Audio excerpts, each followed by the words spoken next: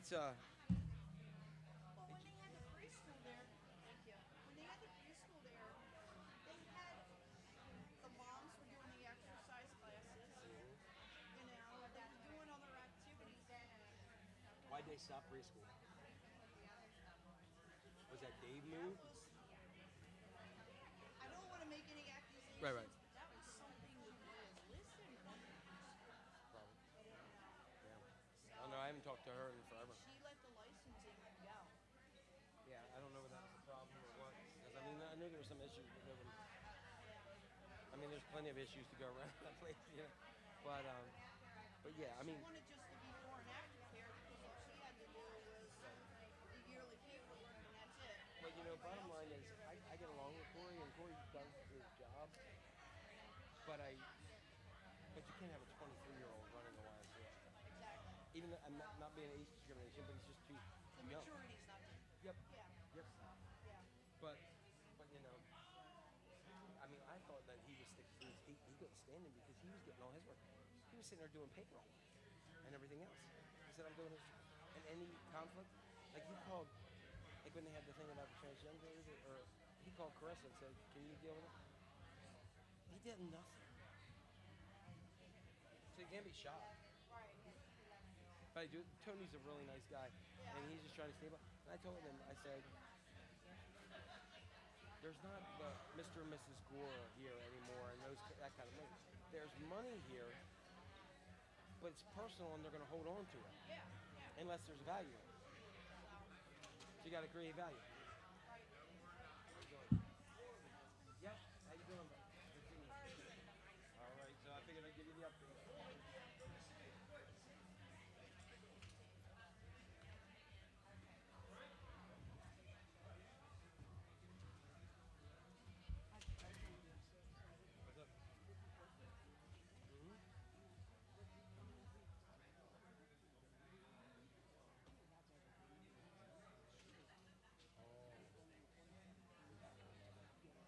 What's up?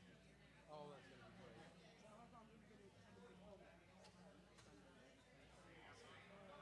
So great. Oh, he's gonna flip out. He's gonna love it. And this year, I mean, it's amazing all the time. But it's gonna be, yeah, it's a lot. My buddies and I just went. My buddies and I just I sing. Heaven thunder, and the world was born.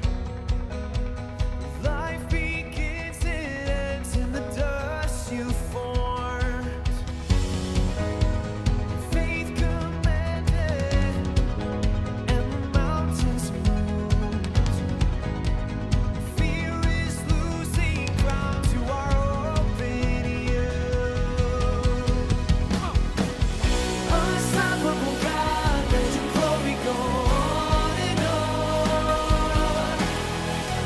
Impossible things in your name, they shall be done. Freedom conquered, all our chains undone. Sin defeated, Jesus has overcome. Mercy triumphed when the third day dawned. Darkness was denied when the storm was gone. Unstoppable God, let your glory go on and on. Impossible things in your name, they shall be done. Unstoppable God, let your glory go on and on. Impossible things in your name, they shall be done.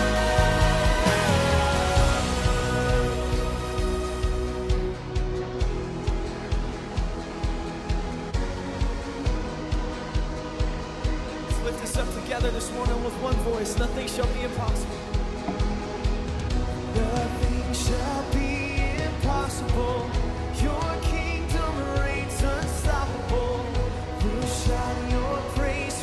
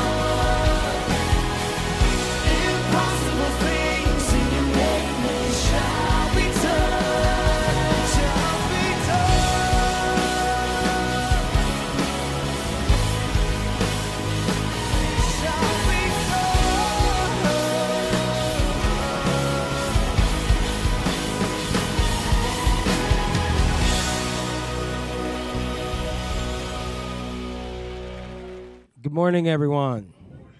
All right. I'd like everyone to stand up if you're able.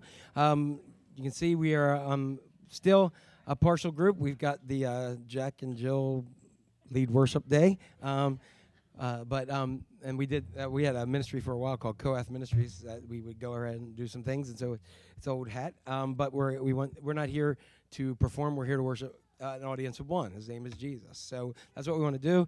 Pray for traveling mercies as the rest of the group is on their way back from a vacation, and we'll gladly have them back with us. And thanks to everybody last week who did a great job as I watched, whether it's Song, Michelle, and her daughter, and Jim. And then, of course, Wes did a fantastic job in bringing the message about no, grow, serve, and share. So we're going to start with a prayer, and then we're going to worship the Lord. Sound like a plan? All right, here we go. Lord God, we just want to praise you and thank you for who you are. And we just ask that your Holy Spirit just dwell in this place. In your mighty name we pray. Amen.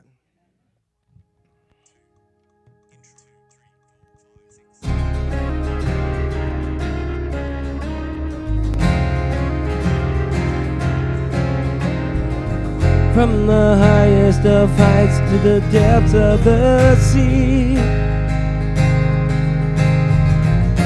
creation's revealing your majesty. From the colors of fall to the fragrance of spring, every creature unique in the song that it sings, all exclaiming, indescribable, uncontainable. You place the stars in the sky and you know them by name. You are amazing, God. All powerful, untamable, awestruck we fall to our knees as we humbly proclaim. You are amazing, God.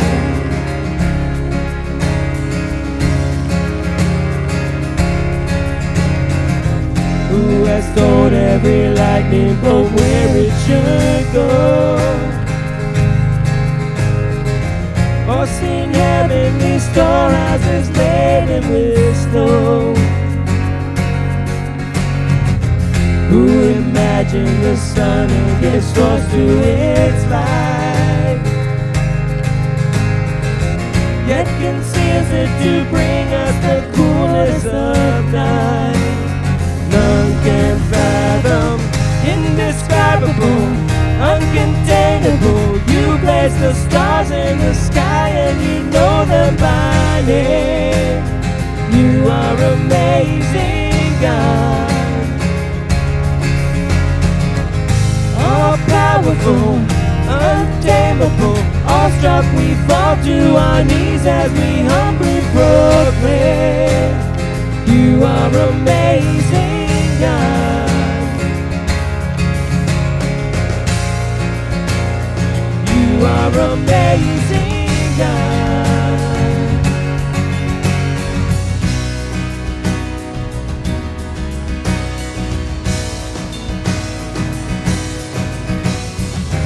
Indescribable, uncontainable.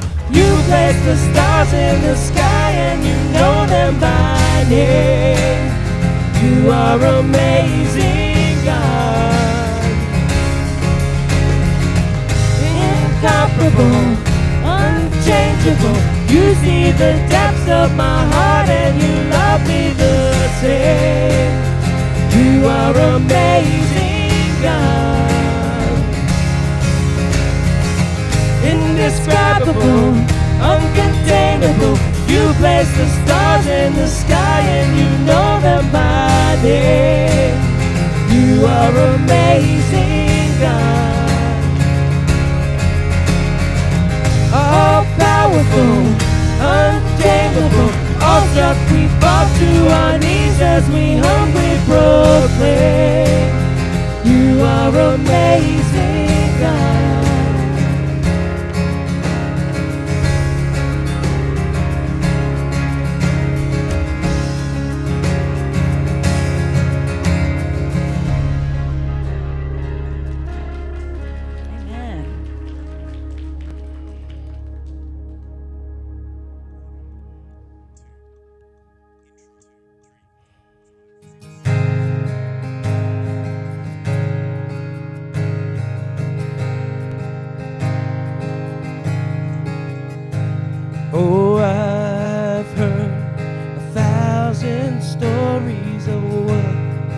They think you're like what I've heard, tender whispers of love in the dead of night, and you tell me that you're pleased and that I'm never alone. You're a good, good Father. It's who you are. It's who you are. It's who you are, and I'm loved by you. It's who I am. It's who I am. It's who I am. Oh, and I've seen many searching for answers far and wide, but I know we're all searching for answers. Only you provide, 'cause you know just what we need before we say a word. You're a good, good Father. It's who you are. It's who you are. It's who you are, and I'm loved by you. It's who I am. It's who I am. It's who I am. 'Cause you're perfect in all of your ways. You're perfect in all of your ways. You are perfect in all of your ways to us. 'Cause you're perfect in all of your ways. You're perfect in all of your ways.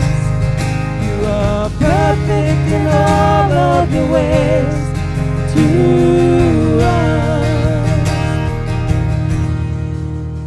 And it's love so undeniable. I can hardly speak. Peace so unexplainable. I can hardly think as you call me. Deeper still as you call me. Deeper still as you call me. Deeper still into love. Love, love. You're a good, good Father. It's who you are. It's who you are. It's who you are, and I'm loved by you. It's who I am. It's who I am. It's who I am. You're a good, good Father. It's who you are. It's who you are. It's who you are, and I'm loved by you. It's who I am. It's who I am.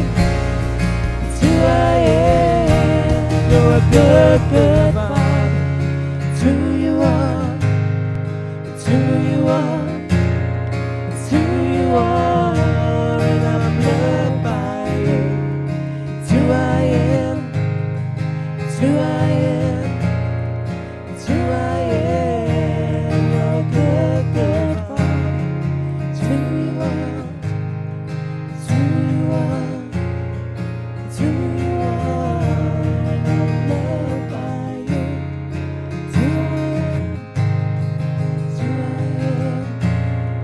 It's who I am.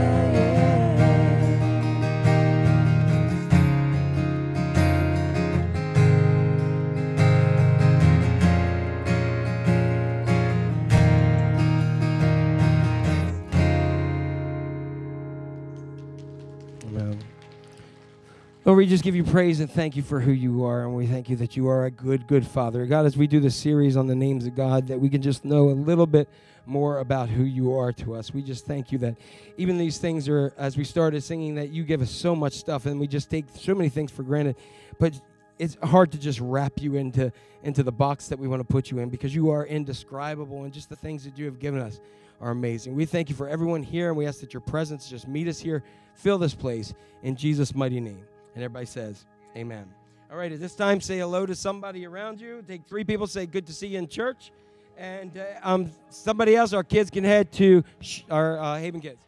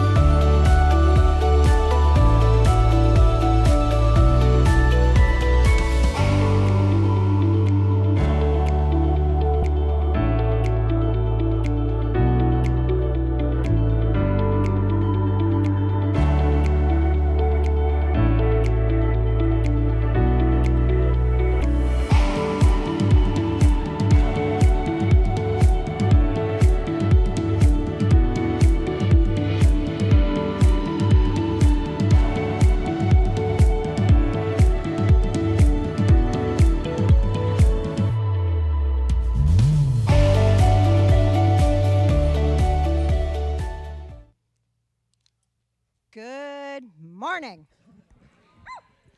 I'm so excited I can't stand myself, so I'll try. I promise. I know I only have 1 minute. I will be good. I want the youth group to all stand up, and I want their chaperones to stand up, and I want this church to put your hands to heaven, because they had an amazing time, and the pictures have just made me cry. And I promised my granddaughter I wouldn't zero her out. Sit down. I just feel so blessed. My body's on fire, and that's fire for Jesus. And to see that youth group up there, and to see the excitement that they had and the love that they felt for Christ, I just think it's amazing, because we've just got a future in Christ, and that's, thank you, Jen and Aubrey and everybody who went. I don't even know who all went, but thank you. I know some other people went. I saw you in the pictures. So I'm sorry. I'll keep going. I'm going to try not to cry. Today is Emily's birthday.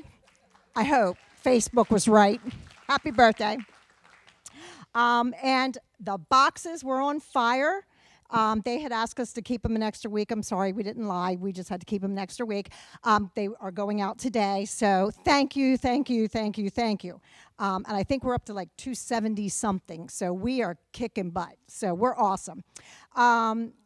Also, another praise, June is back. We're getting her walking and talking and kicking butt. And Mark's back there, and they're going to do the leg wrestling after church because they're all healing. And his mom is getting a little better, I hope. And Miss Bernie came home this week or yesterday, so we're really happy for her. And I'm trying to do all the positive things first, because sometimes I get excited and I miss somebody. So I'm trying to be good. And the pets, we are hooking up some pets out there with blankets and all kinds of food and all kinds of stuff. Thank you all for just being so very, very, very generous. And now we're going to put up some folks for prayers. Jen's going to have eye surgery tomorrow. She's teaching Sunday school. We're going to pray for her eyes. That she had an accident, and they're going to go in and look and make sure there's nothing bad going on. So we're going to lift her in prayers. And I got to keep reading down my notes. Emberly, little Emberly. We want to lift her in prayer. She's having some issues with her immune system, so we want to lift her for Laura and John and keep her lifted in prayer every day. Safe travels for the Edwards and the Webb family coming home. They'll be back next week, I think. And I want to do a shout out to some of you folks at home, Liz, Jenny, Kim, and Rhonda, and all the others that are out there watching me and making fun of me. I'm going to renegotiate my contract. I also want to lift up, Carol Henson has asked us to lift up Carolyn Slayball. She was taken to the hospital last night on life support and has been transferred to Jefferson. So we do want to be lifting her.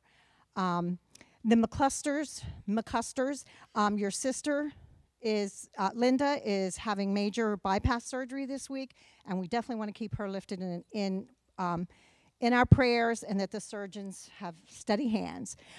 Robin Hildebrandt, our good buddy Lisa Bailey, who's doing the PEP project, she is going to have surgery on Wednesday, so we really need to keep her in prayer. And Ann Sullivan has some heart concerns, so, you know, there's a lot of our friends and family out there that we want to keep praying for. And some of you I know have unanswered prayers, and we're praying for you too. We're working on it. Okay? So let us bow our heads in prayer. Let's put our hands on our legs and give it to God. Whatever you woke up with on your heart this morning, give it to God. Let him know, I need this. Talk to him. We always need to talk to God because he hears us. He answers our prayers. And Marge, I did forget your knees. I'm sorry. I just saw her and realized I forgot her knees. We're praying for Marge's knees. And dear Heavenly Father, take these, all of the things that we need to turn over to you. Take the fear out of our hearts. Take the worry out of our mind. Because with you, we know that we have all the answers to everything in our life. We just have to seek it. And now let's lift our hands to God and thank him and praise him and accept everything good that he has to give us. Because he is generous, he is graceful, and he is full of life, and that's what he gives us each and every day. Be with Pastor Jack as he goes through his sermon today and gives us words to live by. Be with every one of that youth group that went and got to experience Jesus firsthand in their hearts. With all these things, I lift in prayer to Jesus to watch over each and every one of us. In Jesus' name we pray. Amen.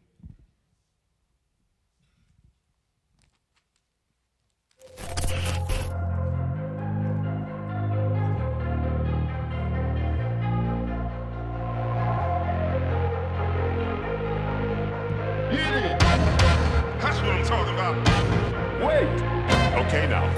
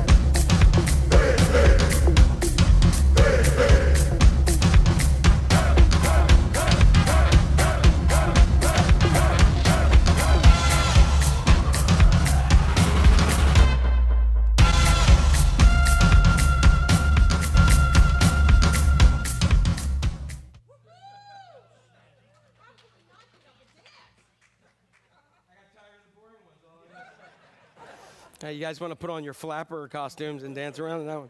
You'll be tired of it by the end of the series, don't worry.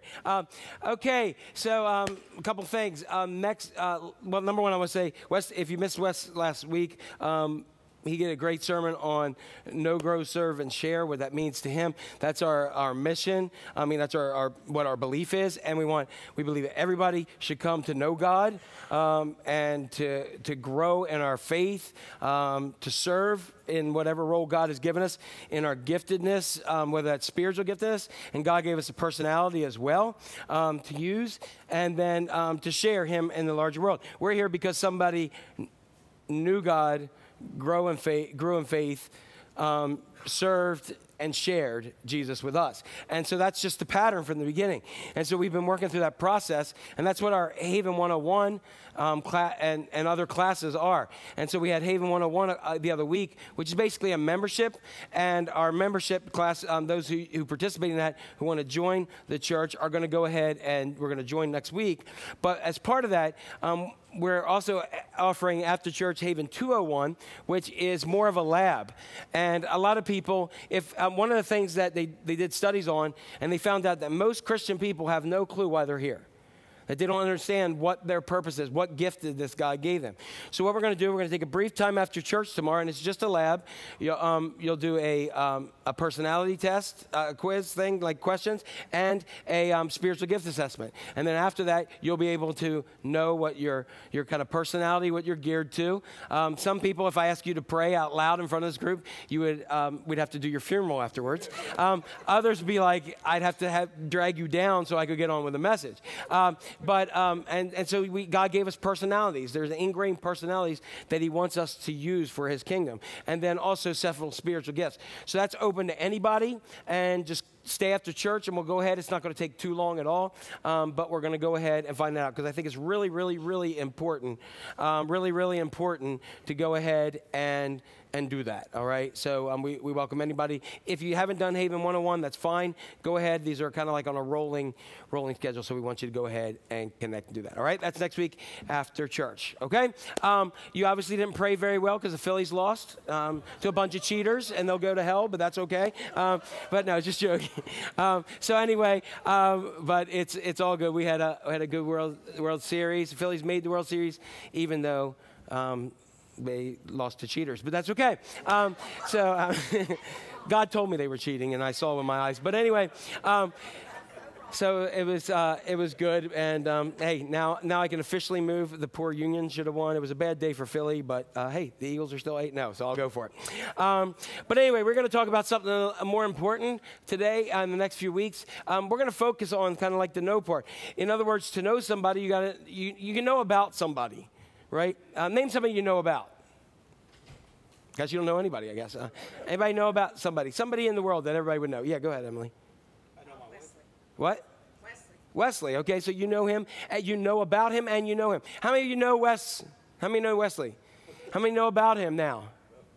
Okay, but some of you don't know him, right? How many know, used to be able to throw presents at him and get groans now, so I don't want to do that. But how many of you know about, I don't know, somebody give me a name. Give me a famous name, come on. Biden. Okay, there we go, she went back there anyway. How many know about him? How many know him? Anybody met him? I met him. I've done a funeral where he was at and things like that. Some of you rode trains with him and things like that. So, I mean, we can do this time and time again. So there's people we know about. How many of you know about God? Okay, I think we went throughout the world. Many people know about God. But we know God by coming closer. God wants us to know him and know him intimately. And one of the ways that we know God is to know, and to know people, is that we know names. So like Emily, she knows Wesley, and we know Wesley, and some of us call him Wes, and some of us call Wesley, and some call him Mr. Hewitt, things like that.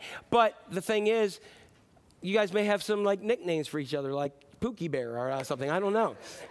Is that one? I mean, you can have it. You'll use it, all right? But you have those names because she knows him deeper than any of us do or can, all right? And so that's what God wants us to know. So names are important, correct?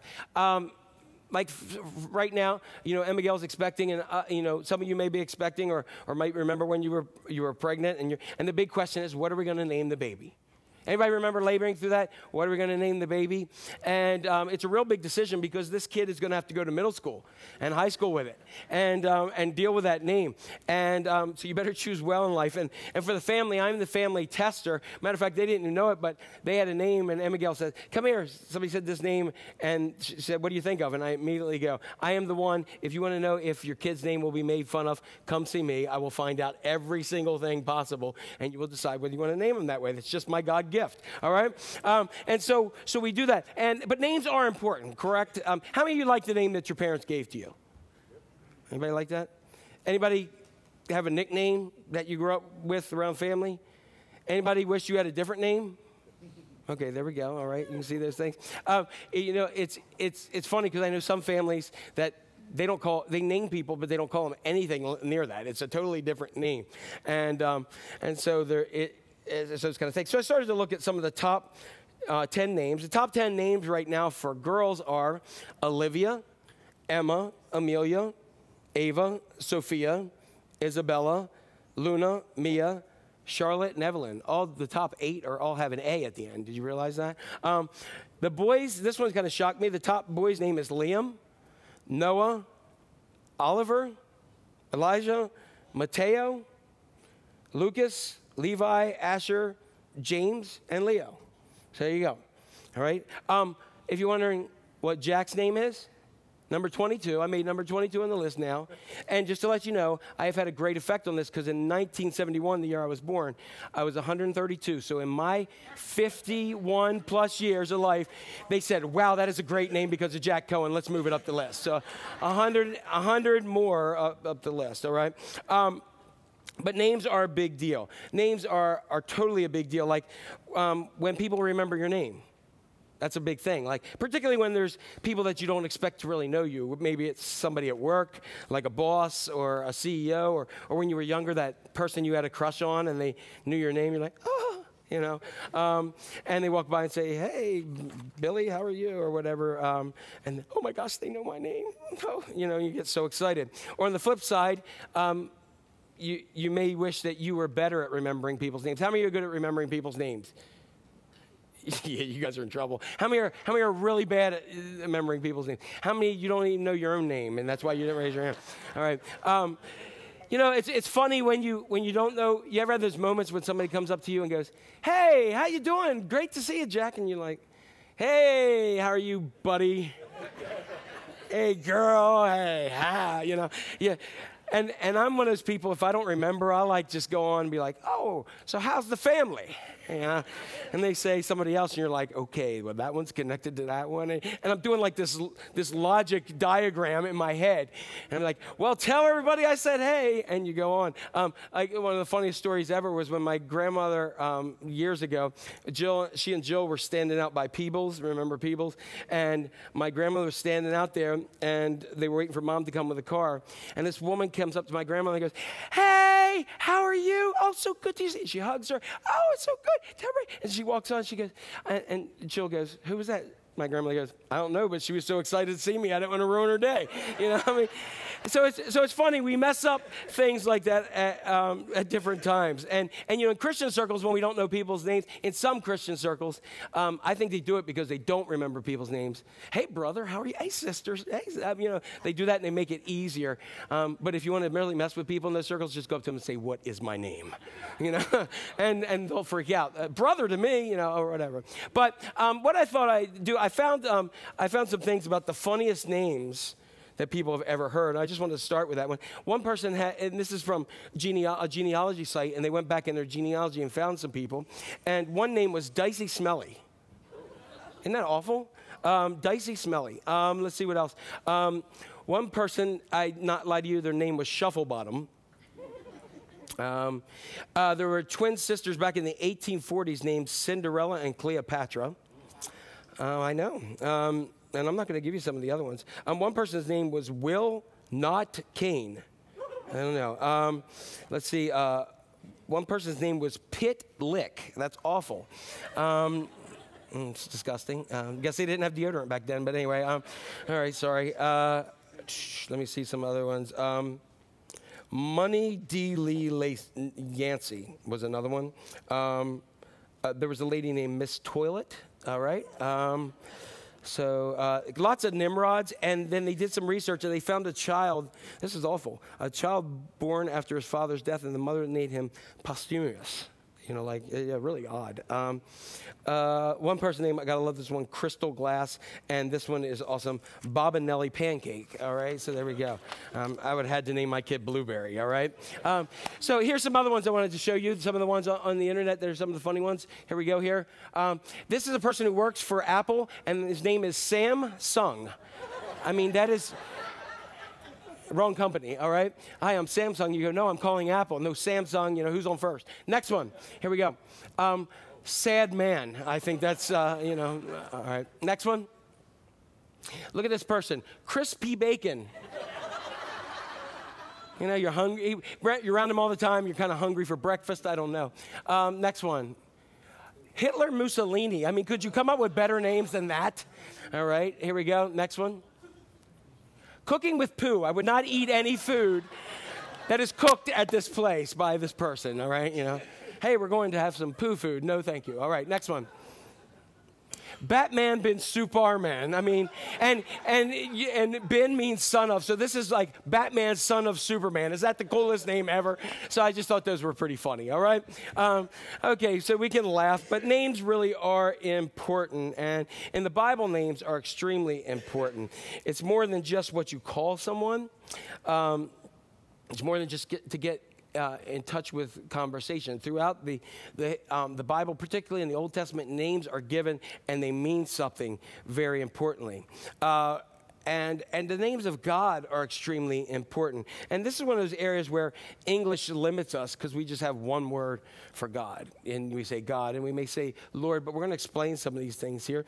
And you know, a lot of times when we say God, we just feel like it's so far, he's so far removed from us. And so in this series, we're going to talk about a few of the names of God. I could be here for an eternity if I wanted to. But each of these names of God, they have different facets of God's character. And they all have a story behind them. And that's really important. Because I'm going to say this, 100% of us here have a skewed perspective of God. Every single one of us have some kind of skewed perspective of God. Because over time, we've grown spiritually, and we'll get to know God deeper and deeper and more. But God is bigger than even our understanding and what we can imagine. So we have these different views of God, and many of us have a different view of God by how we grew up, in maybe the church environment or the non-church environment they had, based off things that we heard, based off of things that we've seen, based off experiences we've had. And so we all have some kind of personal skewed view of God. And if we have a skewed view of God, then it's going to skew our relationship with him as well. And so some of us have a skewed view of God, that God is just like waiting for us to mess up so he can part our head with a lightning bolt. And we have those. Others think that God is just love and doesn't care anything that we do in those areas. And in this series, once we really know a little bit more about who God is and about how and his nature, that's going to change everything. And so we just want to have an opportunity to say, God, I want you to adjust the wrong views that I have of you, and to know who you really are. So today we're going to start with the first word. It's an aspect of God's character that is, it's really hard to grasp, but it's really important because of all the other names, this may be the most important one. And why do I say that? Because when God was asked, what is your name? This is what he said. The other names that we have of God come about because of things that he's done. Like we'll talk about Jehovah Jireh in a couple of weeks, and that's about God the provider.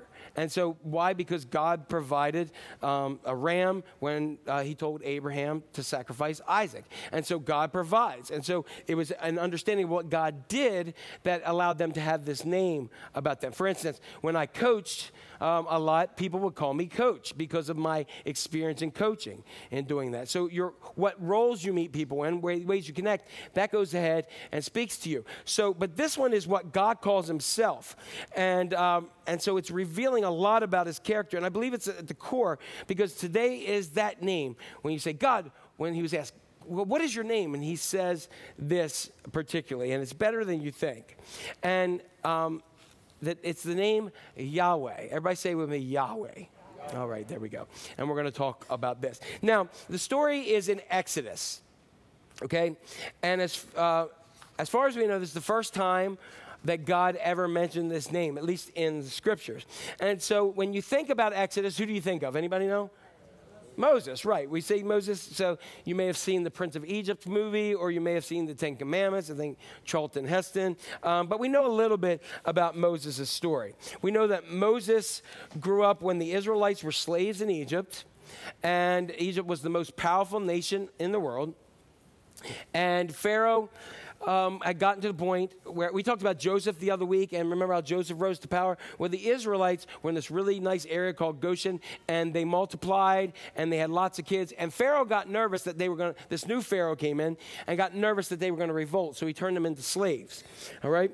And so Pharaoh said, enough of this. So what we're going to do to limit population is we're going to go ahead and boys such an age, we're going to tell the midwives and everybody just kill the Hebrew, the Israelite, the Jewish babies, boys before they come along. So Moses' mother didn't want him to die, so she put him in a little basket boat, put him in the Nile. Many people believe along the side of the Nile, not like send him down the rapids and like, go ahead. But put him in a place where he floated along, and where he floated along, there was Pharaoh's daughter that was there, and she found him, scooped him up, pulled him into the palace, raised him in Pharaoh's household. And as he gets older, he realizes that he is not, that's where you get the term Prince of Egypt, but he gets this, learning, actually his mother helped nurse him and train him and other kinds of stuff. So he got to know that he was not Egyptian, but he was actually one of the Hebrew people, all right? So as he grew in that, you can imagine the personality conflict, the struggle between who he thought he was and who he is. And so one day he sees an Egyptian slave master beating a Hebrew, and Moses reacts and he kills the person and buries him. And somebody from the Israelites saw that, and they didn't really know. They viewed him as an Egyptian, and they said, what, are you going to kill us too? So Moses took off, and he left, and he leaves Egypt as a fugitive and goes to a place called Midian, which is in the middle of nowhere. He marries and works for his father, Jethro, and he works as his father-in-law, and he works as a shepherd. So this is where our story begins. So Moses has been there for decades, and he's taking care of the sheep, and he's up in this mountainous area. He's taking care of sheep, and he gets up there, and then all of a sudden, he sees a bush. And it's what type of bush? There we go. And the bush is on fire, but it's not burning up. And it's really odd to him, so he's like, why is that not burning up? I'm going to go take a look at that. So he thought that was going to be interesting enough. As he gets closer, the bush starts to talk to him, all right? And I'd be wondering, like, I've been around sheep way too long, but it begins to talk to him, and I don't know what Moses says, but we do know what God says. God says, hey, Moses. He basically said, take off your shoes, it's holy ground. And bottom line is this, I've decided that it's time to pull my people out of Egypt and to rescue them from slavery and to take them to the land that I have promised for them, which is called the Promised Land, the one that I gave through covenant through Abraham, Isaac, and Jacob, and it's time to bring them back. And Moses is like, awesome, great plan, that sounds awesome, God. Go for it. I'm going to cheer you on. He says, oh, but one other thing. You're the one who's going to lead them out. And Moses says, excuse me? He said, I've been hanging out with sheep. I can't even talk well. He comes up with all these different excuses. And they go through this discussion. And you can imagine Moses like, how am I supposed to do this? Number one, I'm a fugitive from there. Number two, I can't speak well. Number three, I've been out with these sheep too long, and I don't know that the Israelites like me. I know that the Egyptians don't. So I got problems. I don't know. And I think a lot of times, here's a note that a lot of times I think we might get frustrated when we look at the world and what's going on and how it's broken, and just we see a broken area and we say, God, why don't you do something? I mean, God, can't you do more in that area? And the reality is that God generally works through his people, and people like Moses and you and me. So, and the bottom line is this, and this is the whole theme of what we exist for, is that in knowing God, that God has gifted each of us and called us to do something for his kingdom. So if you get really passionate or you get really frustrated about things that are broken, maybe, just maybe, that is where God is calling you to. I've had people before that have shared something with me, and they're like, oh, and this is happening and this here. And meanwhile, I'm like, okay, great, but I have no passion for it. I have none whatsoever. You know why? Because that's not what God's calling me to.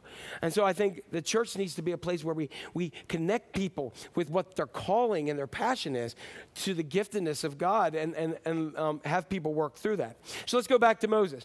Moses obviously has some concerns about God's plan. He's like, okay, I'm supposed to go back to Egypt. I got to talk to millions of Israelites. I got to let them know I was out in the wilderness. Let me see how this sounds.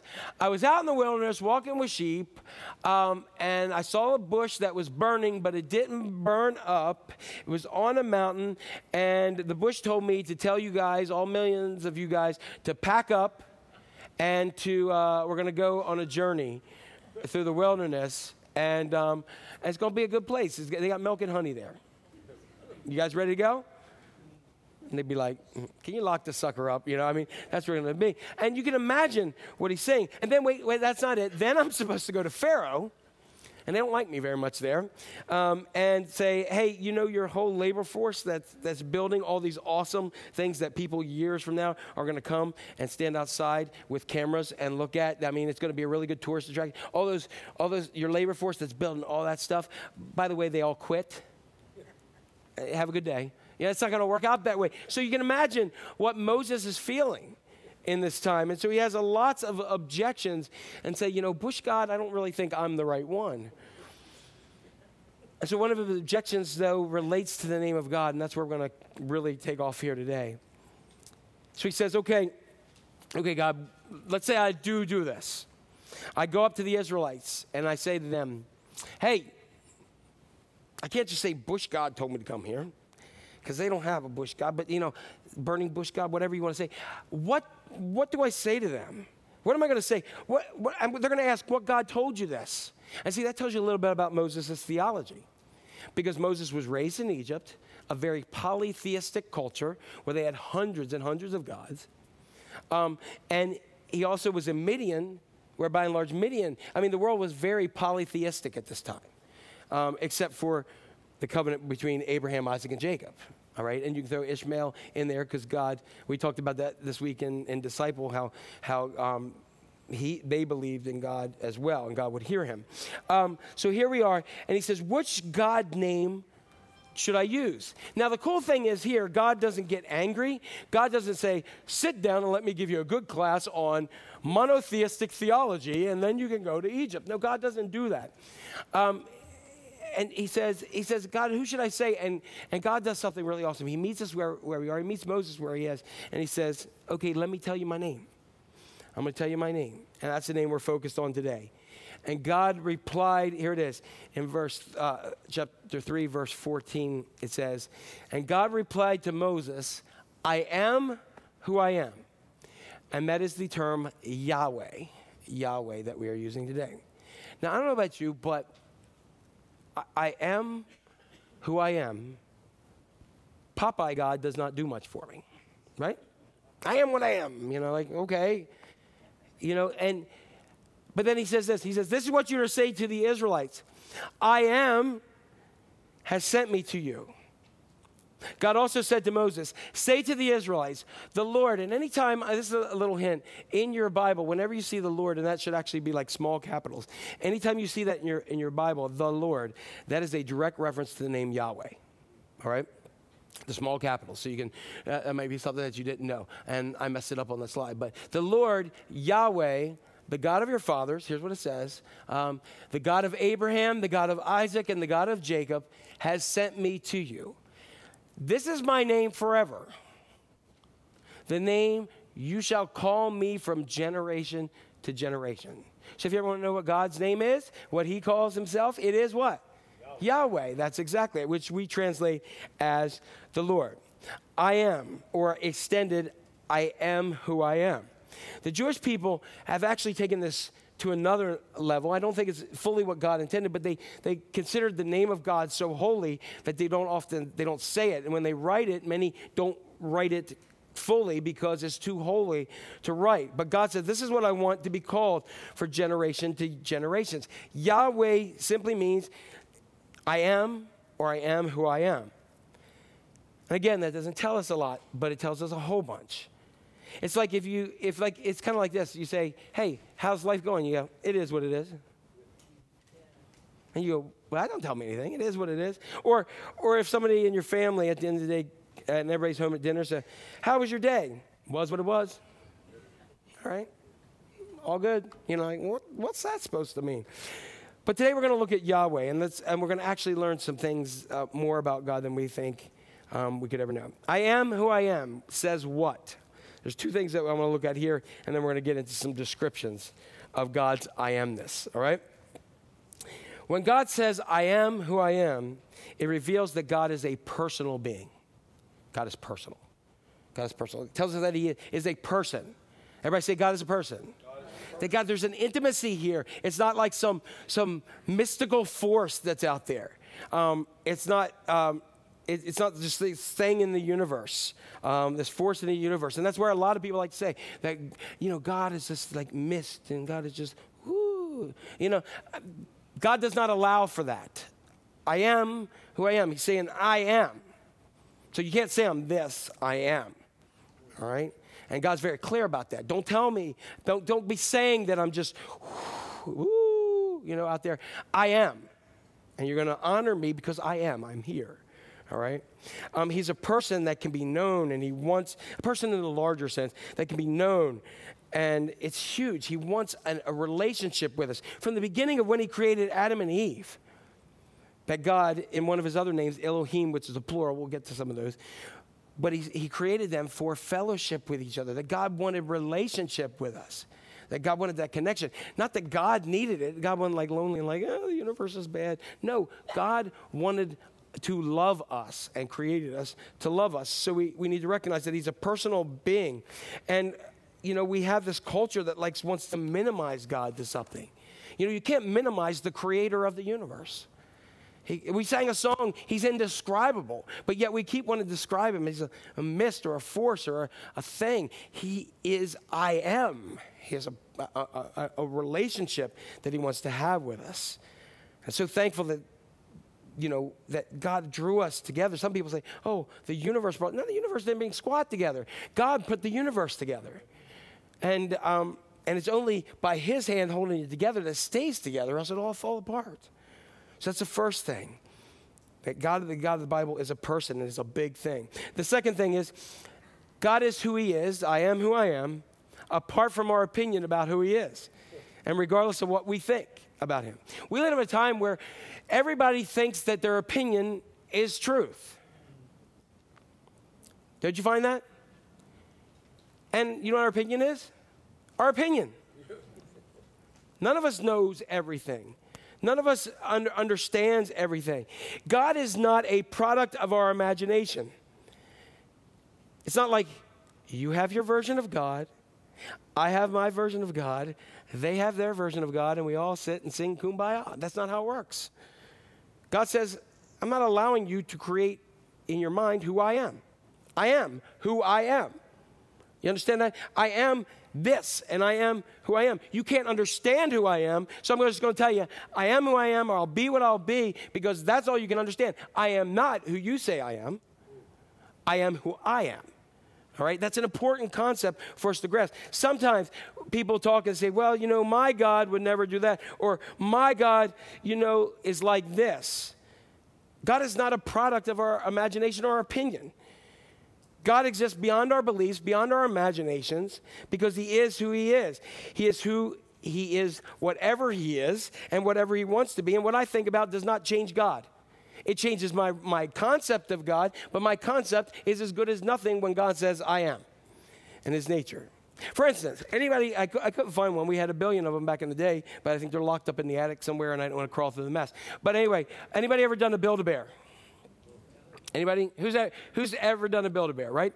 And you go, and now they have them everywhere, but I remember going into the place, and you go in and you pick out like the stuffed head with, or like the little skin there, and you go over that thing, and you pick out what color you want, and you go ahead and go, and you fill it with that little stuff. Anybody remember this? And you pay an ungodly amount at the end, but and you're doing it, and then they give you, now you want to take the heart and warm it up,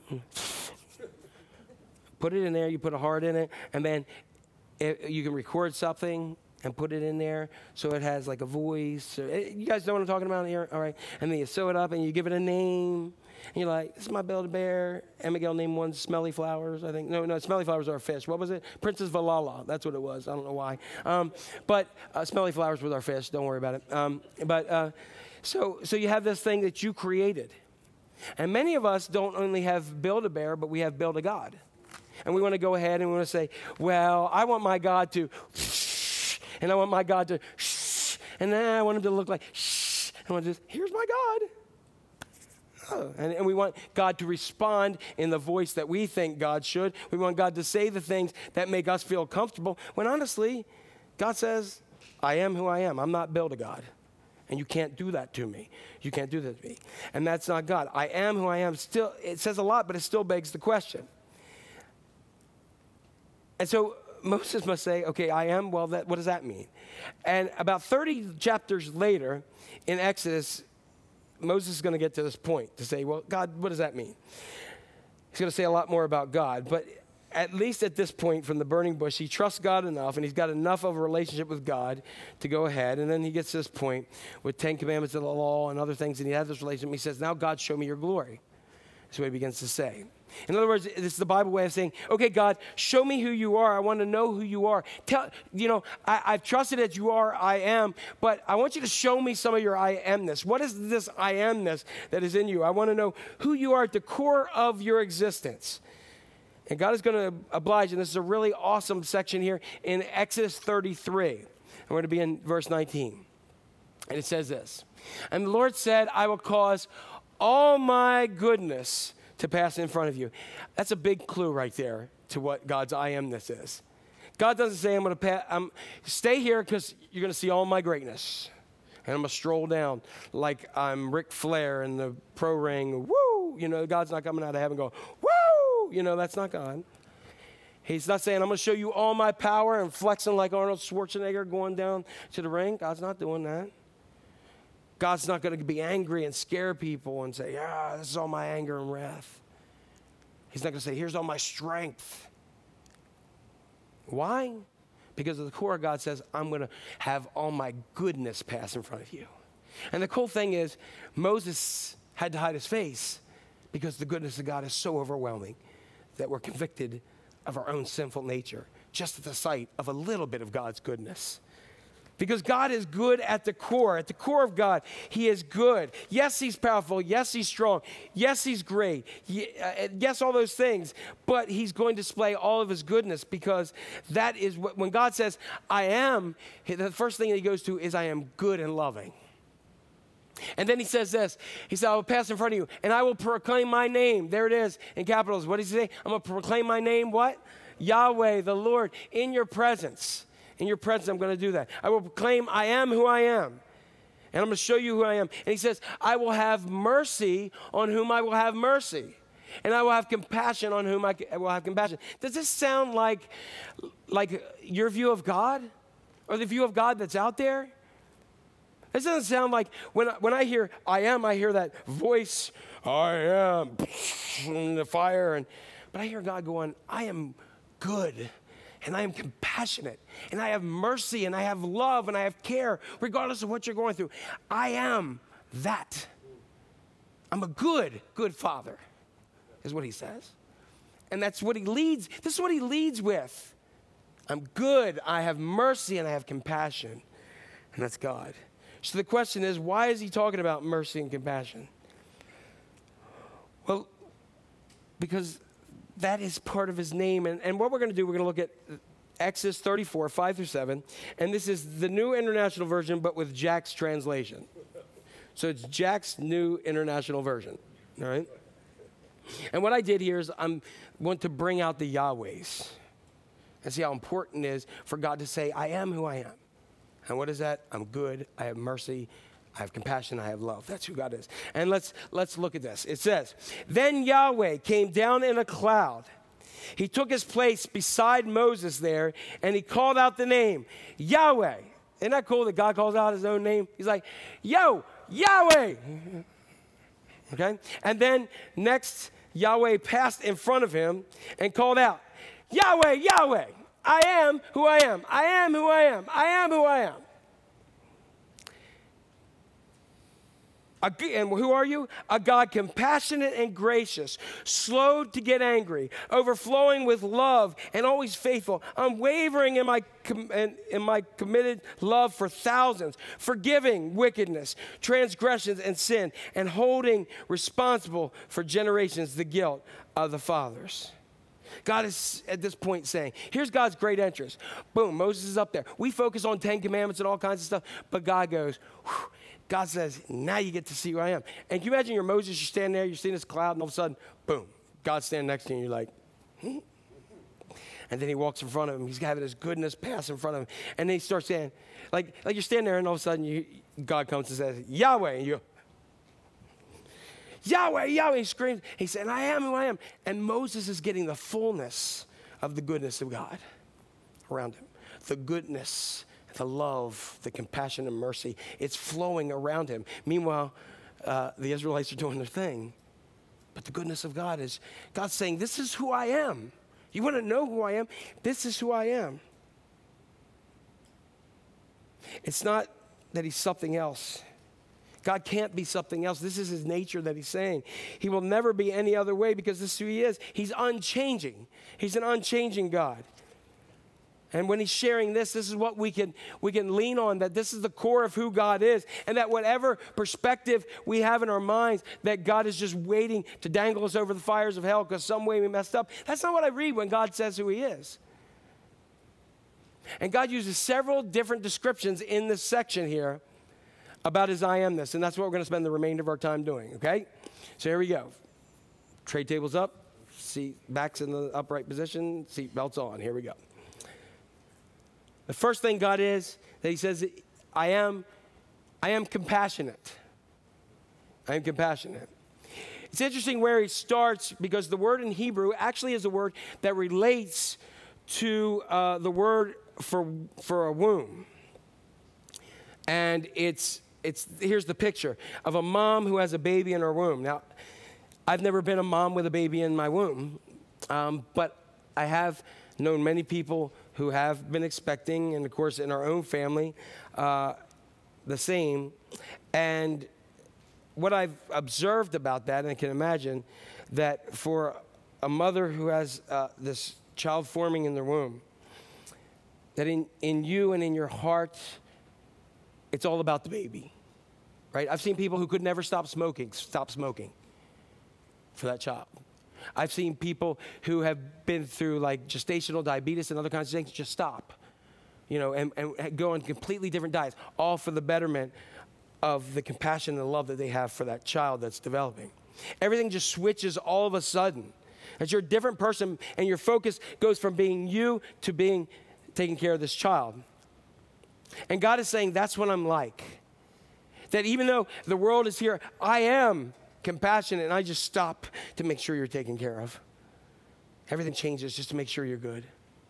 Second thing is God is gracious. God is gracious. And grace is giving somebody what they do not deserve. It's not just not giving you what you don't deserve, but it's way beyond. It's giving you what you really don't deserve at all. It's related to generosity. God is generous. Now, if you've ever prayed or just hoping that God will be generous to you, Or maybe you're a generous person. If you can think in your mind right now, the most generous person that you've ever had in your life, God is way, way, way, way more generous than that, ever. So he's generous. This is one that I think that we all have a skewed view of God, that many of us have a skewed view of God, is this, that he is slow to get angry. I think wrongly the church, as perspective, dangled us over the fires of hell. Hell is a reality. But God sent his son because he is so loving, and he's done everything possible to make it possible for us to be with him. This is God's nature, to slow to get angry. He does not have his finger on the trigger, waiting for that lightning bolt to part you through the skull. He's patient. Now, who here would say that you're pretty good? You don't get angry very often. How many people don't feel like you're okay? There's a couple of you. All right. How many of you are angry right now because you don't like I'm asking you a question if you're angry? I mean, right, okay. How many, in other words, how many of you are pretty fast to get angry? You got a short, you can go, all right?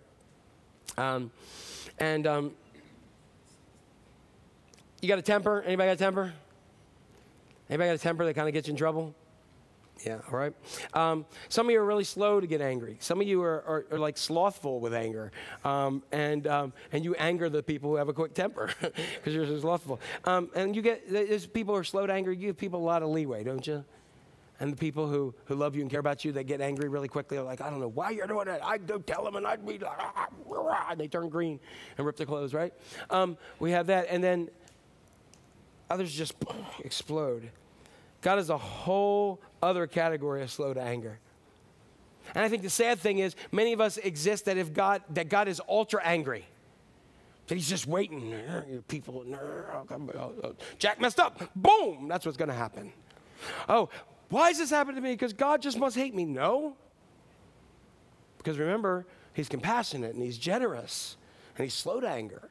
And that's not God. That's not what God intended for those things. So many of us have this kind of anger thing. Number 4, he's overflowing with love and he's always faithful.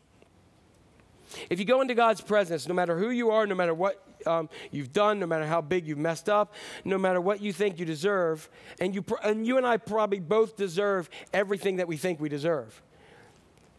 All you get from God when you come into his presence is overflowing love. Not judgment, but overflowing love. Why? Because that's his nature. When you say, God, when I mess up, who are you? He says, I am overflowing with love.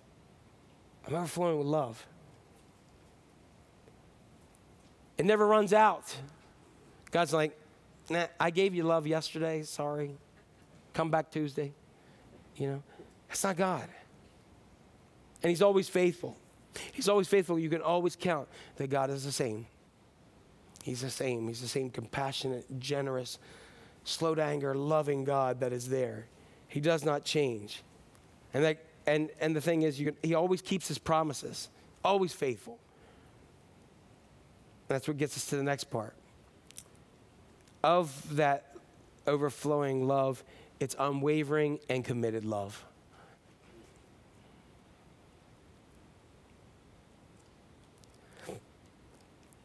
This Hebrew word that is translated this way is unwavering, committed love is actually one word, all right, in Hebrew. And it's often translated love or faithfulness.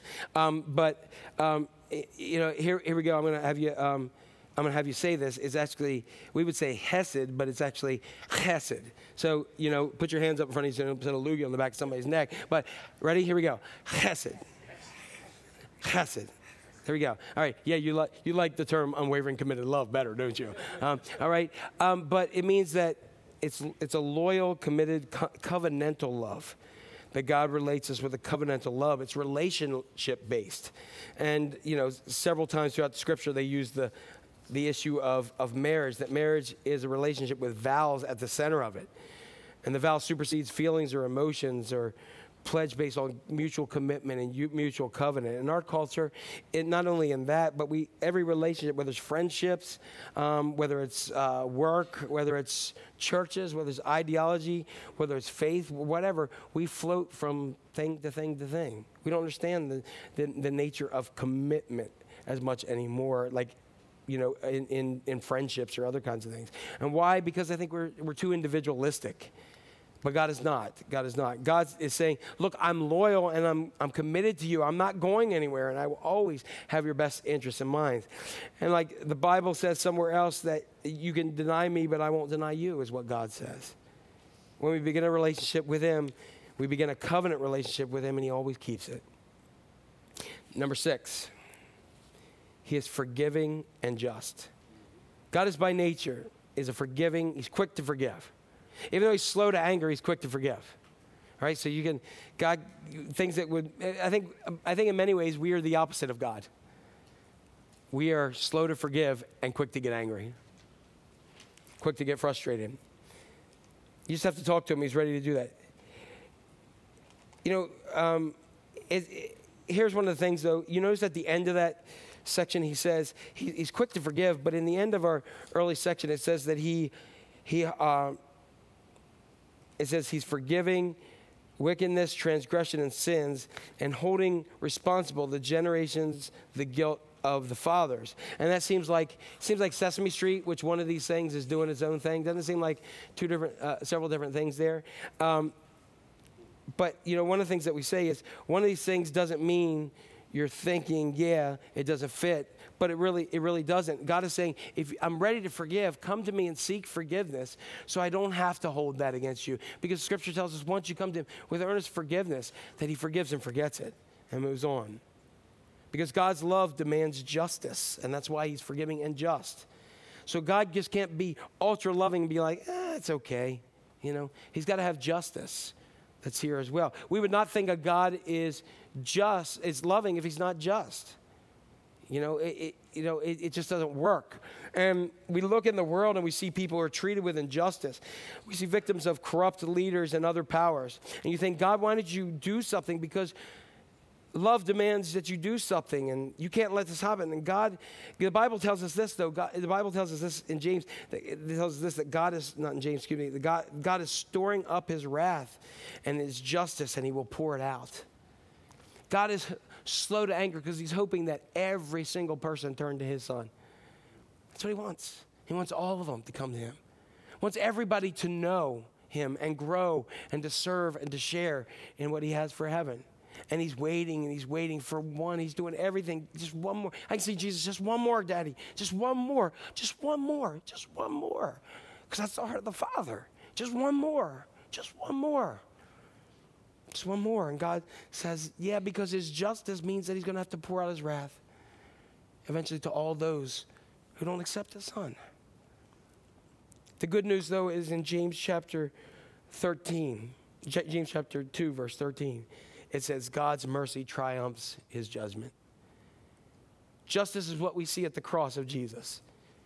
At the cross, God didn't say, whatever, regarding sin. But God is just and said, here's my son.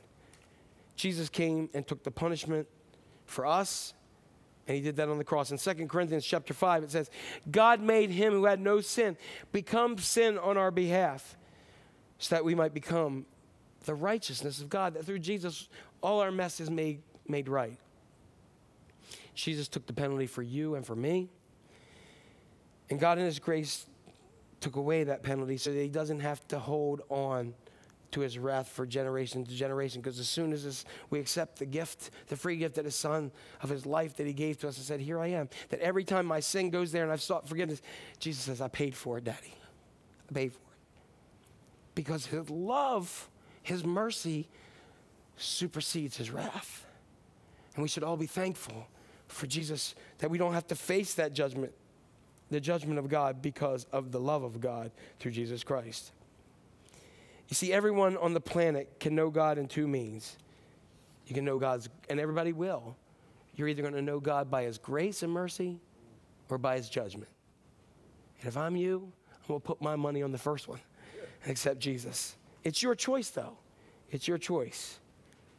When we put it all together, let's read again the Jack New International Version and what we know about what God said, who God says he is. And let's look at it all together. Then Yahweh came down in the cloud, and he took his place beside Moses there, and he called out the name Yahweh. Next, Yahweh passed in front of him. And he called out, Yahweh, Yahweh, I am who I am. And who is it?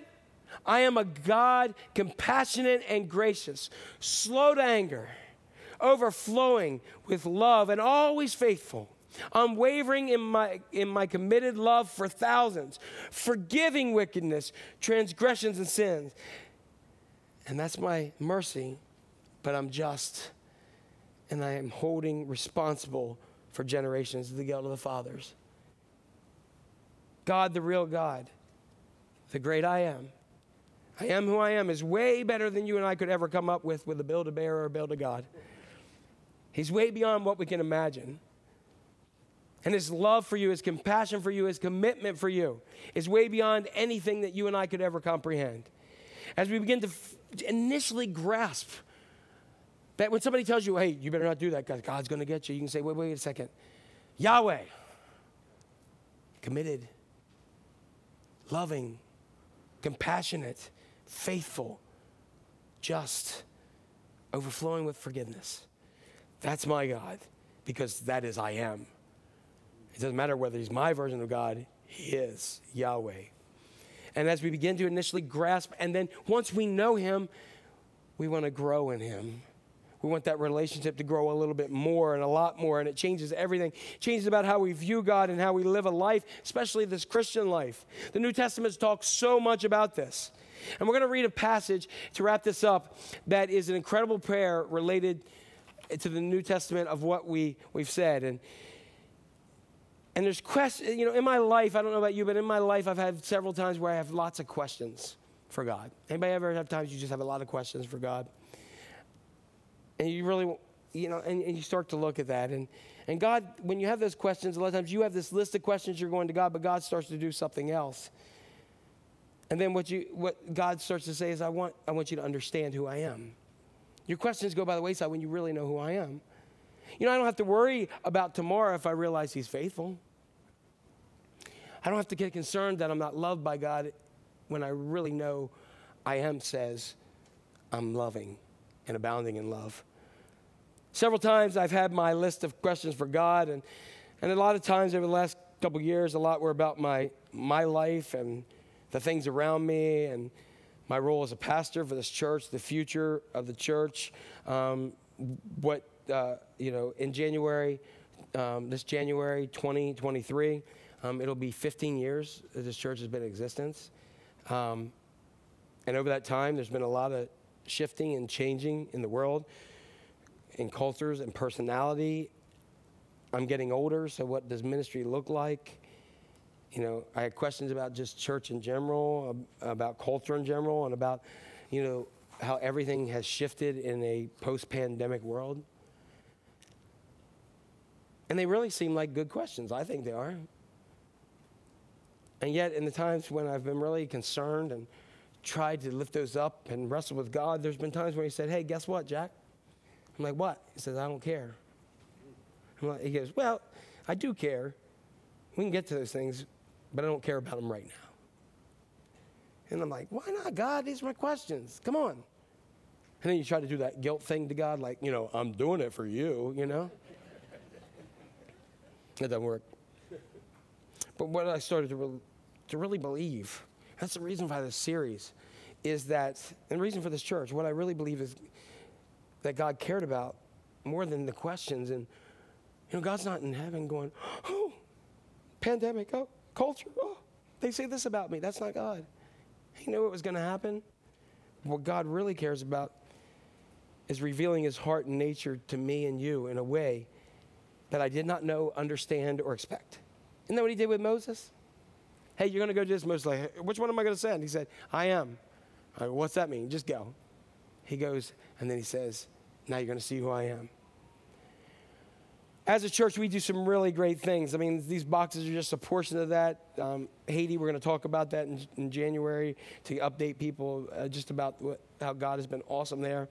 There's lots of visions, lots of ideas, lots of serving, lots of giving, and all those flow from amazing ways of knowing and loving God.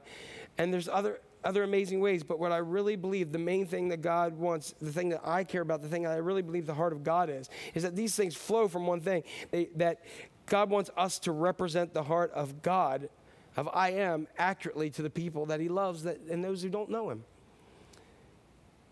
Because so many people don't know how good God is. So why did he need to pass his goodness? Because Moses knew about God, but he didn't know the goodness of God. A lot of people think he hates them, or he's angry, or he's not interested, and he's just waiting for them to just zap them, or he's so far removed. And guess what? The church universal has been very good / bad about telling people that that's who God is. Because of how you live, because of what you say, because of what you do, because of what political affiliation, all that kind of crap that God does not care about. So God says, I don't care. I want you to know me and know I am who I am. And regardless of who wins elections, regardless of what happens, I am who I am. And that does not change anything. Yeah, those things are important, but I am and I will be who I will be is what God says.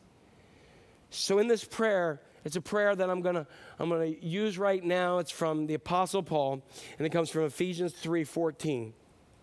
Just ask that you be in an attitude of prayer. It's to the Ephesian church. And he writes this. He says, for this reason, I kneel before the Father, from whom every family in heaven and on earth derives its name. I pray that out of his glorious riches he may strengthen you with power through his Spirit in your inner being, so that Christ may dwell in your hearts through faith. And I pray that you, being rooted and established in love, may have power, together with all God's holy people, to grasp how wide, how long, how high and deep is the love of Christ, and to know that this love surpasses knowledge, that you may be filled to the measure and the fullness of God. And now to him who is able to do immeasurably more than all we ask or imagine, according to his power that is at work in us, to him be glory in the church and in Christ Jesus through all generations, forever and ever. And all God's people said, amen. It's interesting, in the Gospel of John, who's attributed to writing the Gospel of John, Revelation, and most scholars believe the first two and maybe the third one, but John was there. And in his writings, John never refers to himself as John, or says I, or says he, or whatever. So you know why? Because he came to know Jesus, and he always refers to himself in the third person. It's like, anybody Seinfeld fans?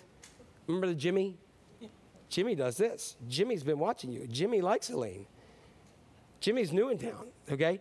Anybody ever met anybody like that who talks about themselves, okay? John talks about himself in that way, but he does it differently. He says, the disciple whom Jesus loved. You know why? Because he experienced the love of God in his life. And he knew, regardless of whatever else, he was not John, he was the disciple whom Jesus loved. My prayer is that you can be the same thing. And in John 1:12, he says, yet to all receive him, to those who believed in his name, he gave the right to become children of God. And that love and that commitment and that knowledge is what made John pen the words, for God so loved the world, that he gave his one and only begotten Son, that whoever believes in him should not perish but have everlasting life. For Yahweh sent his Son. So I'm going to ask that you stand, and we close out this service today as we pray. And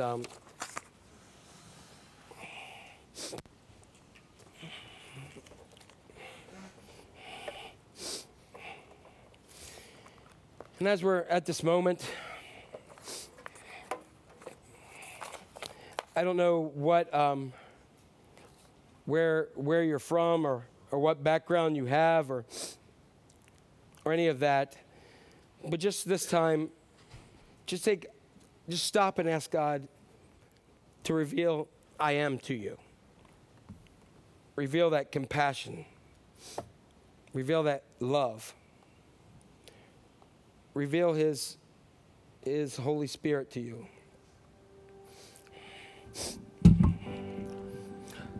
Lord God, we come to you right now during this time. We're asking, who is sending us? Who is calling us? Who is with us?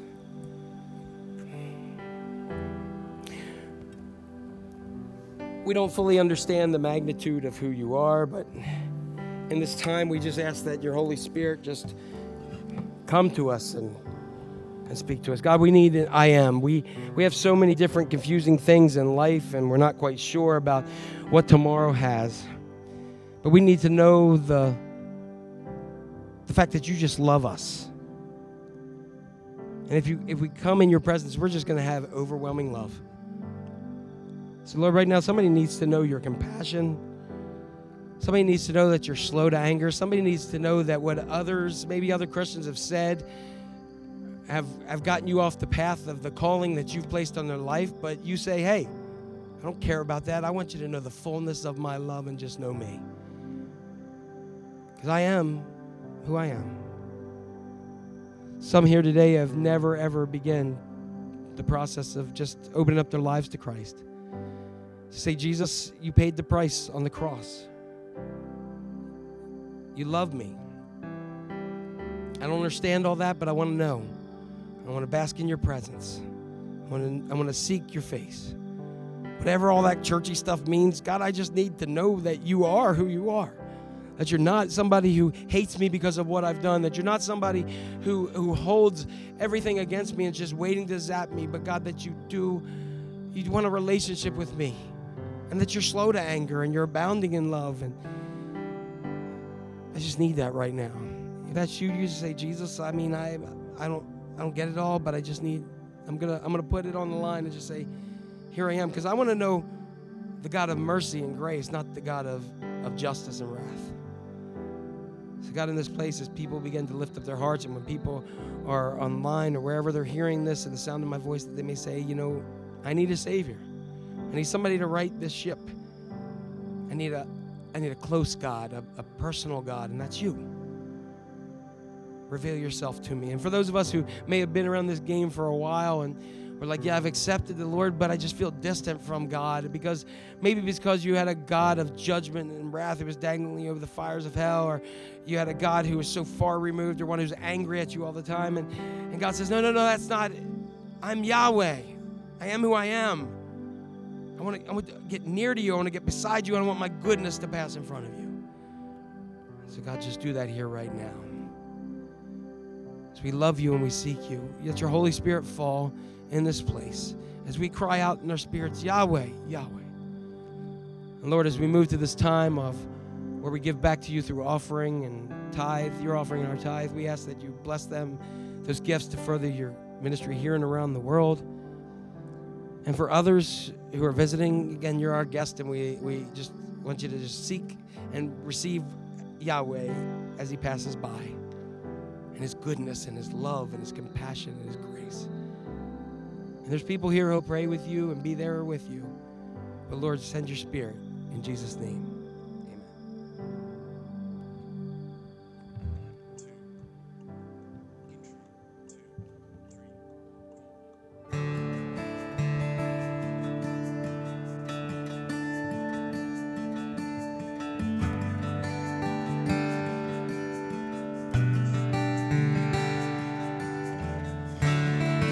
There is nothing worth more that will ever come close. Nothing can compare. You're our living hope. Your presence, Lord.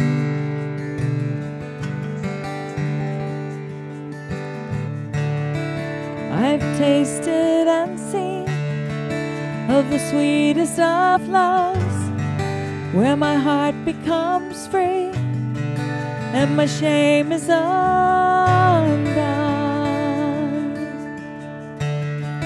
Your presence, Lord.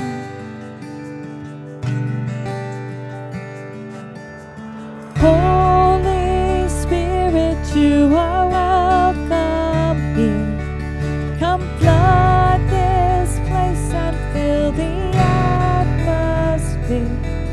Your glory, God, is what our hearts long for, to be overcome by your presence, Lord.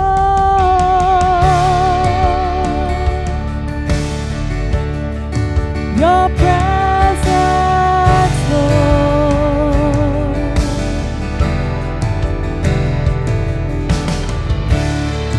There is nothing worth more that will ever come close. Nothing can compare. You're our living hope. Your presence, Lord.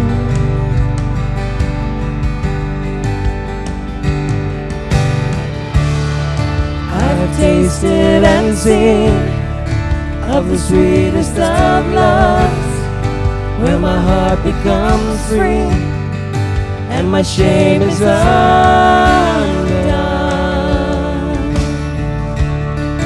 Your presence, Lord.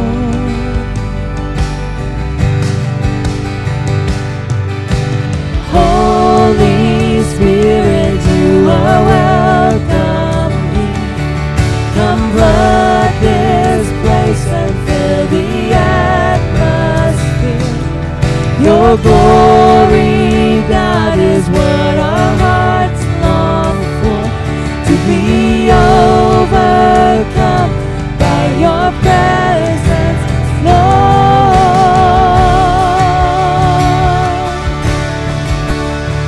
Your presence, Lord.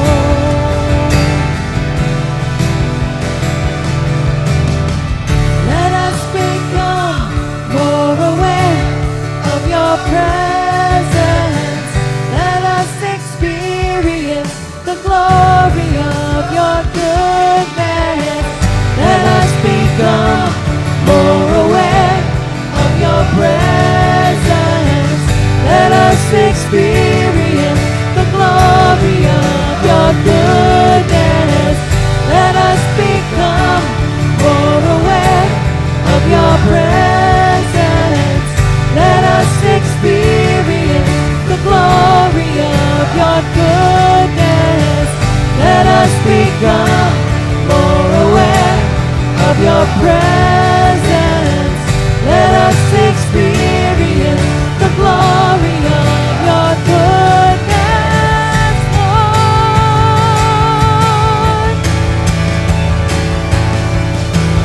Holy Spirit, you are welcome here. Come flood this place and fill the atmosphere. Your glory, God, is what our hearts long for. To be overcome by your presence, Lord. Amen. All right. If you can clap, go ahead and clap for him. So just remember, this week you're going to be filled with a lot of things. You feel like God, hey, you're going to do anything. Just remember, Yahweh, I am. I am. He doesn't change. He doesn't change, and he loves you regardless of anything. All right? Tell somebody, good seeing you. See you next week. God bless. Have a great week. Stay dry, and it's going to get nicer today. All right, bye. Yeah, I like it. I've never done it.